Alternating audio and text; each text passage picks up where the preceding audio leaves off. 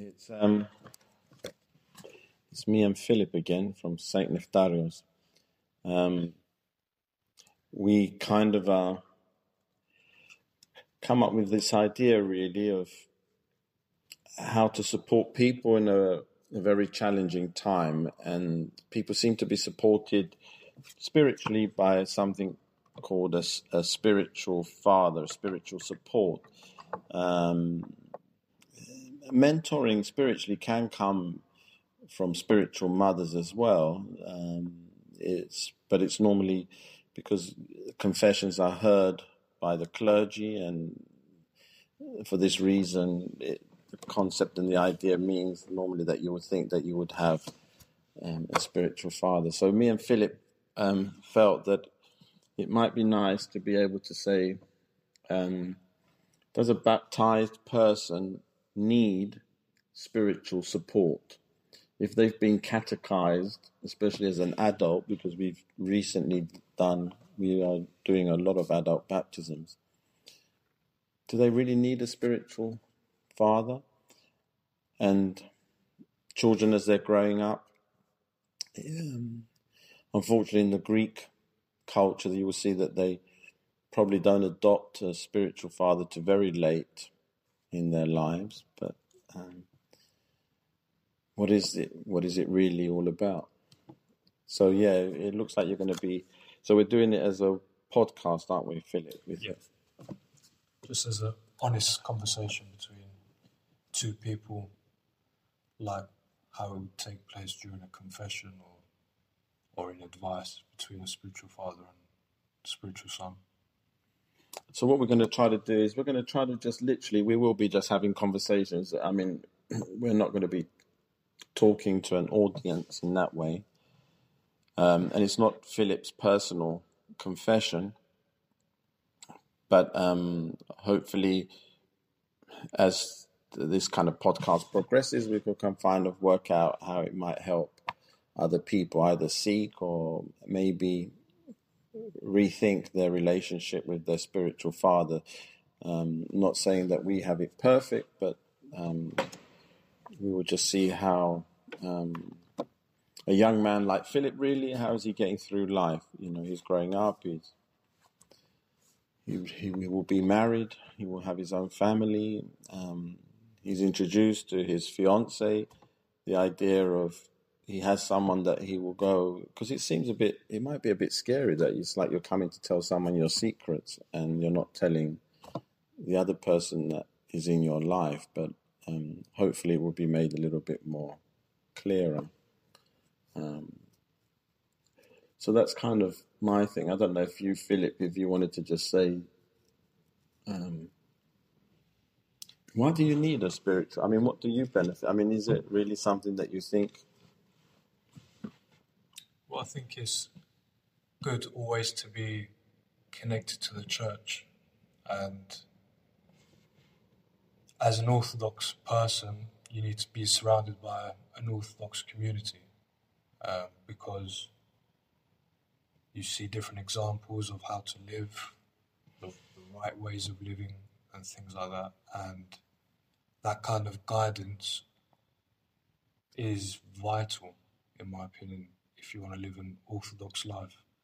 That's just coming from a personal perspective as someone who was born Orthodox, but who lives in a city, in a society which is not majority Orthodox.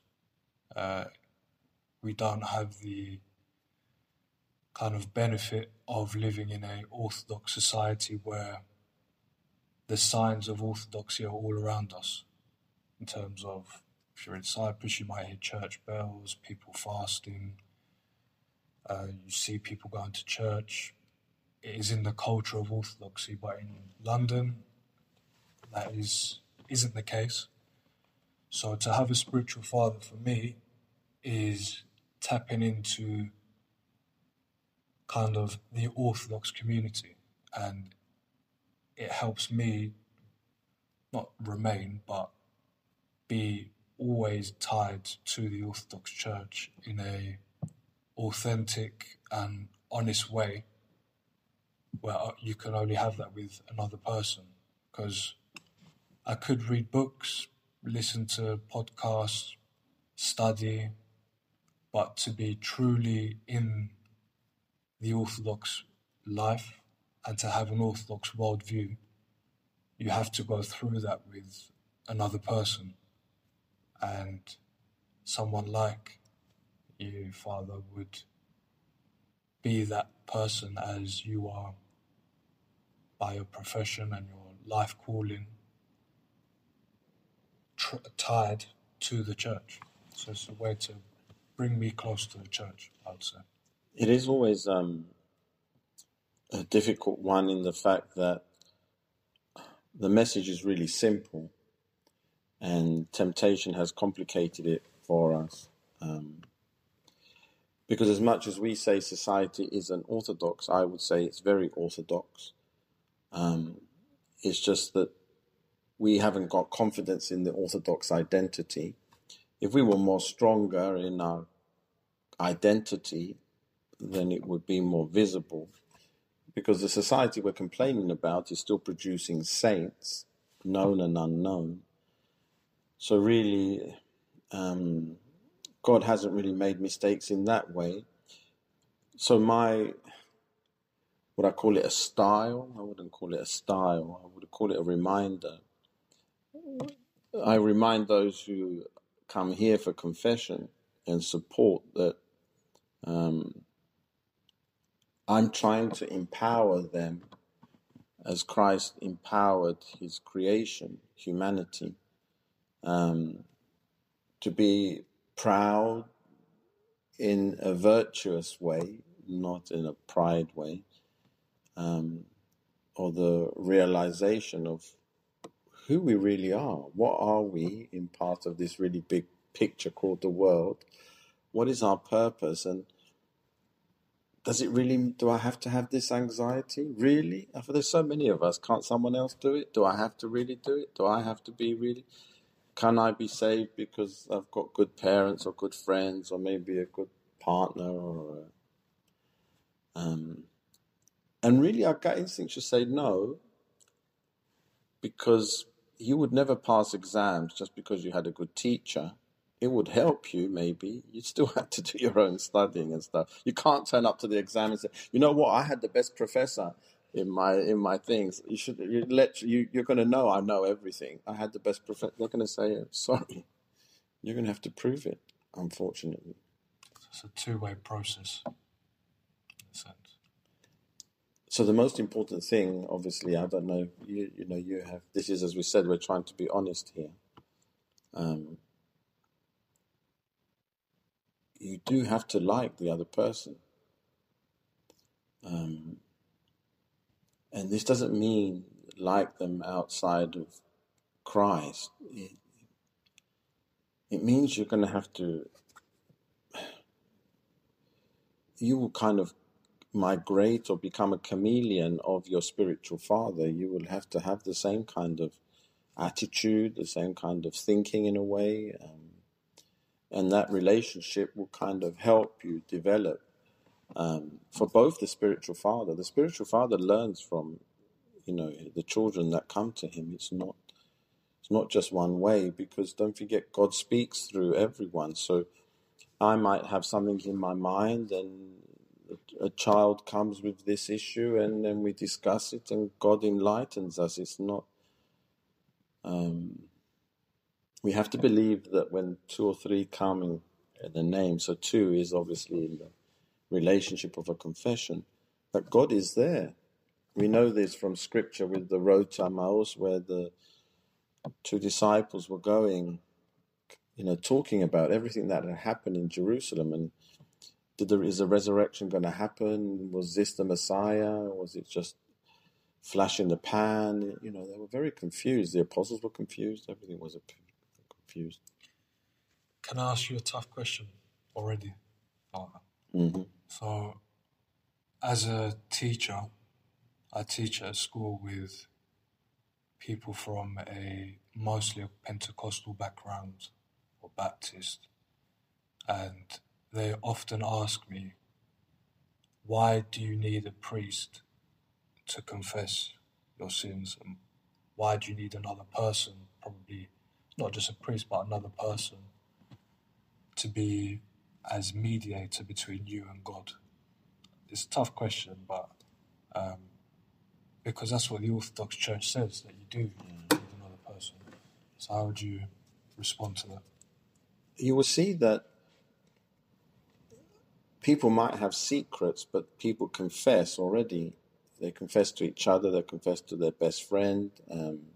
Someone says, I'm going to tell you something, but don't tell anyone else. Confession is in our nature, especially in our ego. When we've done something good, we want to confess it in a narcissistic way so that we will get the gratitude.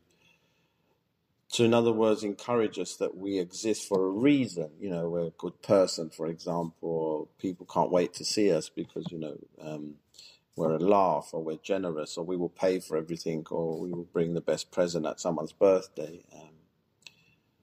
It's not actually something that is strange, but humanity fights structure because they think it's encaging them, it's kind of stopping them. There's no freedom, it's about freedom, but the person is totally free to say the truth or totally lie. Why do we have a priest? Because this is what Christ left. I'm not here to question what God has left. He's left the church. He's left his mother, he's left his spouse, he's left something that he has to be attentive to. God has to look after his church. It says this at marriage. You know, a husband looks after his wife the same way that God looks after the church. It's a perfect mystery. There's a mystery there, but it's a perfect relationship. I'm not here to question God, really. I'm here to do God's work. And if this is what God has said, then this is what we're going to do, because there has to be confidence. We're not a charismatic church because you're not drawn to me, even though it's a personal relationship. You're drawn to God, and we're both, like you said at the beginning, in God's environment. So we expect that we can have an orthodox identity. This is the freedom to have an orthodox identity. So your confidence might have to be visual. When Christ appeared to the disciples, he showed his hands and his side. He didn't just appear. They were already thinking, the doors are shut. How did he get in here? And they're thinking, is he a ghost? Is he not a ghost? They got really scared. He had to reveal them. So a priest standing in front of an icon wearing a bedrachilim, this visual aid will give you the confidence that you are in a place of sanctuary where you can reveal your nakedness, your spiritual nakedness, in confidence that God already knows everything. But you're in front of that other human, you're showing that you're not drawn to the cares of this world. Your relationship with God is more important. So, is it a selling point? Is it kind of the image, the identity, the uniform? But we seem to look like the high priest that Christ, we say, is the high priest of the church. And maybe this is still the human contact of 2,000 years ago with Christ himself. We were created in his image. But here I am not me. Here I'm representing, and I'm representing the opportunity of salvation. And that's why it's not charismatic. God knows everything, because we knew this when we did the studying of the liturgy, and we said this in how the liturgy itself, being part of the liturgy, is part of forgiveness. If you're taking Holy Communion and it says, the servant of God, Philip, receives the body and blood of Christ for the forgiveness of sins and everlasting life. So what do you think you're forgiven then? You're forgiven the things that you haven't said that God knows. Confession really is somewhere where you come and you're really revealing your bad habits that you can't change by yourself. You might not even want to change. And you need someone that you trust to tell you, I think you need to do work on this. I think you need to work on that. So you mentioned the liturgy. Is there a relationship between confession and communion, because in some Orthodox traditions, quite visual. You can see people confessing before they have communion there and then. In some traditions, it's not like that. So, what is the right way? Is it essential to have confession before every communion, or is there a certain time? Is it different for each person? The right way is always to really believe in God and always aspire to have a real relationship, because He's a real living God. That's what you should really. Unfortunately, the life of the church has changed. We separate things, we break things up a little bit. We call it economia. Even the structure of the services, like matins and liturgy, it's not really ecclesiastical that they happen one after the other in the hours that we do it. Weddings, baptisms, funerals, they weren't ever separated from the liturgy. The liturgy is the life of the church. It is a nucleus of everything, and nothing should be separated. So in the life of the church, you would have had fasting, because the church fasts. If you're part of the church, you're the part of the body of the church, then you will fast when the church is fasting. You're part of the same body. When the church is working towards its holiness, that's the potential of a baptized person, it will have confession. Confession is returning you to your baptismal state of perfection. At baptism, you are a saint. At baptism, you are holy. It's the only service of the church that speaks of no sin at the end. Never doesn't say, and forgive my sins. There's no sins to forgive. The same way as the woman was going to be stoned, bless her, for there was no accusers there. How was Christ going to judge her if there was no judgment? There was no one there. There's nothing. She was sinless at that point, in a way. Christ would say, in forgiveness, your sins have been forgiven, and your faith has healed you, really. He never imposed himself on anyone. He was there to show that if you ask and it is good for you, I will give it to you with all my heart. So the way that we've broken things up, unfortunately, it seems then we have created a very superstitious structure, which is not a spiritual life. We should be living spiritually and not fragmenting it and choosing, because unfortunately, like you said, the way maybe the secular world is, we play orthodox when we're in this building, and outside of the building, suddenly we forget we're orthodox for some reason, and we think that we're something else, maybe an instrument of temptation, an instrument of society. So Holy Communion is what fills our hearts, that we empty, so that we can go out and feed the world with this joy, with this encouragement, with maybe the message. It is the duty and the right of the baptized person who is part of the service, and sins are forgiven. In the confession it says, love one another so that with one mind we may confess. The liturgy tells us to do this, to have forgiveness amongst ourselves already. It says for us to have no cares of this life, for we are about to receive the King of all, invisibly escorted by the angelic hosts.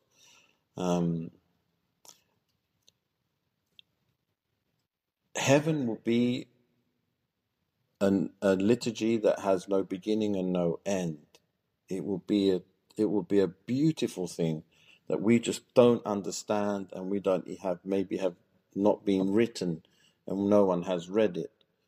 But you will see that actually it is life itself, life with meaning.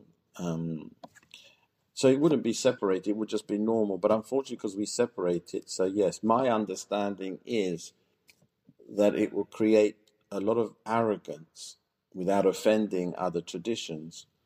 That I've chosen today to have Holy Communion or that week, so I am rushing and putting pressure on the people that I can confess to be able to then have Holy Communion because I'm going to fast and confess. True confession would be going up to Holy Communion feeling unworthy rather than thinking you're worthy. I mean, that's very dangerous. So if that's actually, personally, that's a big thing for me, because obviously as life goes on, you enter in and out of different ways of feeling, especially before liturgy. And in some cases, that thought does enter the mind where you think, well, I think it that maybe I shouldn't have communion.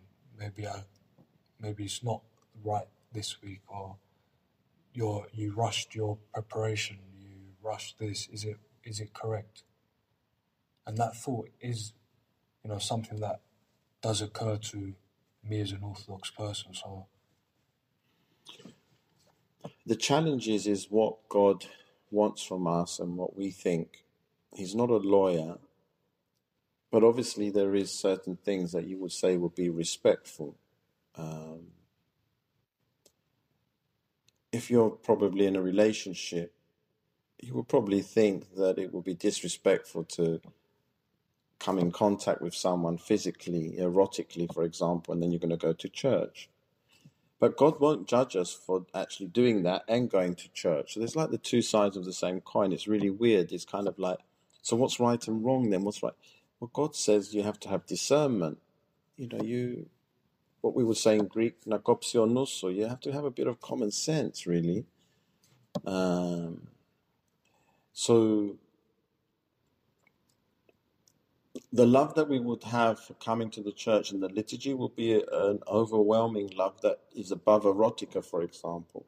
And the two people going to church or the family going to church, their preparation will be one that it will be whatever, will be that we would say would be respectful. Some think respectful is don't eat in the morning if you're going to go to church, even if they're not going to have Holy Communion, just in case that, they might be moved to have Holy Communion. Or to bring that as a practice into someone's life. But I'm sure that if someone came with a contrite heart that just had a full English breakfast and someone that had no breakfast at all, but was full of hatred and didn't really like a thing and total judgment for everyone around them and going up to two, this would totally, from my understanding, would be the Pharisee and the tax collector. We're not meant to ask anyone what they've done or they haven't done. It's a personal, really, honestly, it's a real personal relationship. God is here for everyone, and especially the sinners. It's an amazing thing. And this is what confuses us, because obviously my attitude might seem really relaxed, but I'm not actually telling people to have a full English breakfast. They just use it as an excuse. Let me hear something. Oh, that's what he said. Let's go and have breakfast and see what happens. But that means they're so far away from the whole idea of anything. That's what the importance of a spiritual father is, to clarify these thoughts that you may hear, things like that. Because I think one thing about Orthodoxy is it's very personal,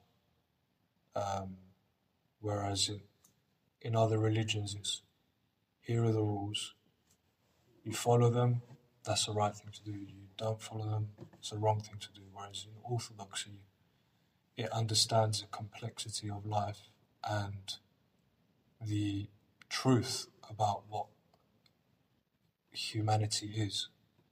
And I think that's why a spiritual father is so vital, because each person is different and each person has their own needs and their own, way of preparing and things like that, and their own prayer life. And you will see that God only had one rule. He just had one rule. Imagine that. Literally one rule. Adam was in paradise. He just had one rule. don't eat of this tree, because your curiosity won't be controlled. You've got curiosity, and I'm going to manifest it in a woman, so that you can have a dialogue, so that you will have a relationship, so that you can have discernment, you can have discussion, and you will have humility. And he just told him, don't eat of this fruit. That's only one rule. And they couldn't keep it because of that disobedience. We've entered into an unruly life now, in a way, where we're totally free with temptation together in that way. So God came back and he kind of gave us another rule. And it was the same as the first one, really, but in different conditions. The first one, the same rule in the first place. In heaven, it was automatic. Love me with all your mind, with all your heart, with all your soul, and with all your strength. It was an automatic relationship. They were best friends. It was automatic. You didn't even have to think about it. Now we have to work for it. That's the difference now. Same rule, but it's just we have to work for it now. It's hard to stay focused, like you said, with all the things that are happening around us. Even with each other, which I suppose we probably will come to the top. We'll come to that later on, I suppose. But the things that are happening around us now with the pandemic and vaccines and non-vaccinated and vaccinated, the complexity of humanity's identity and the genders and what we're thinking and what we're not thinking, what's correct and what's not correct. And how do you tackle these topics is because it's all about totally believing in something that gives us more than we could ever wish for. It's just unbelievable. And this will be the peace to be able to live this kind of diverse life without really putting a lot of focus on the wrong thing. I think devil's really clever. Separates us, gets us arguing with each other for what? Really, what's the outcome? Honestly, what would the outcome be? What's the benefit? I mean, our whole benefit is to return to heaven because life is eternal, and I don't want to eternally be in hell. This is my argument. Should be like this, and I'm sure that I wouldn't really have to battle that much. It's like we want to justify our existence instead of living our purpose. What is our existence? What is the purpose of our existence? And I know these are heavy subjects, but it's all been written down. Everything that we discuss, even as when you come to confession, we discuss things from Scripture. We don't make things up. I know that there's a lot of fathers that would go into that Scripture, so we can have a really nice explanation. It can be diversified for us. It can be enriched for us. But the apostles didn't have the same. God just said, let me speak through you. And sometimes we do have to keep it a little bit more. So hopefully the spiritual father reminds you sometimes, hits you around the head with an orthodox frying pan, really. Calls you stupid when you're stupid. Encourages you when you need to be encouraged. But it's when we start sharing our ideas and we start telling, each other, what's your spiritual father like? My one's from here, my one's this one. Oh, your one's this, my one's really this, my one's that. And even if people have the same, they will say, what did he say to you about that thing? And he said this, because he never said that to me. When we're talking about why do we confess to a priest and we might be judged by other traditions, look how much we've confused each other by confessing to the wrong people. We confess to each other out of the safety of the sanctuary of the church itself. It's like you're going to your perfect mother, which is the church, telling her something that she would never tell anyone. But we would tell everyone everything else that becomes scandalous, that becomes problematic, that becomes even poisonous. And we don't criticize that. We criticize the things that are good for us.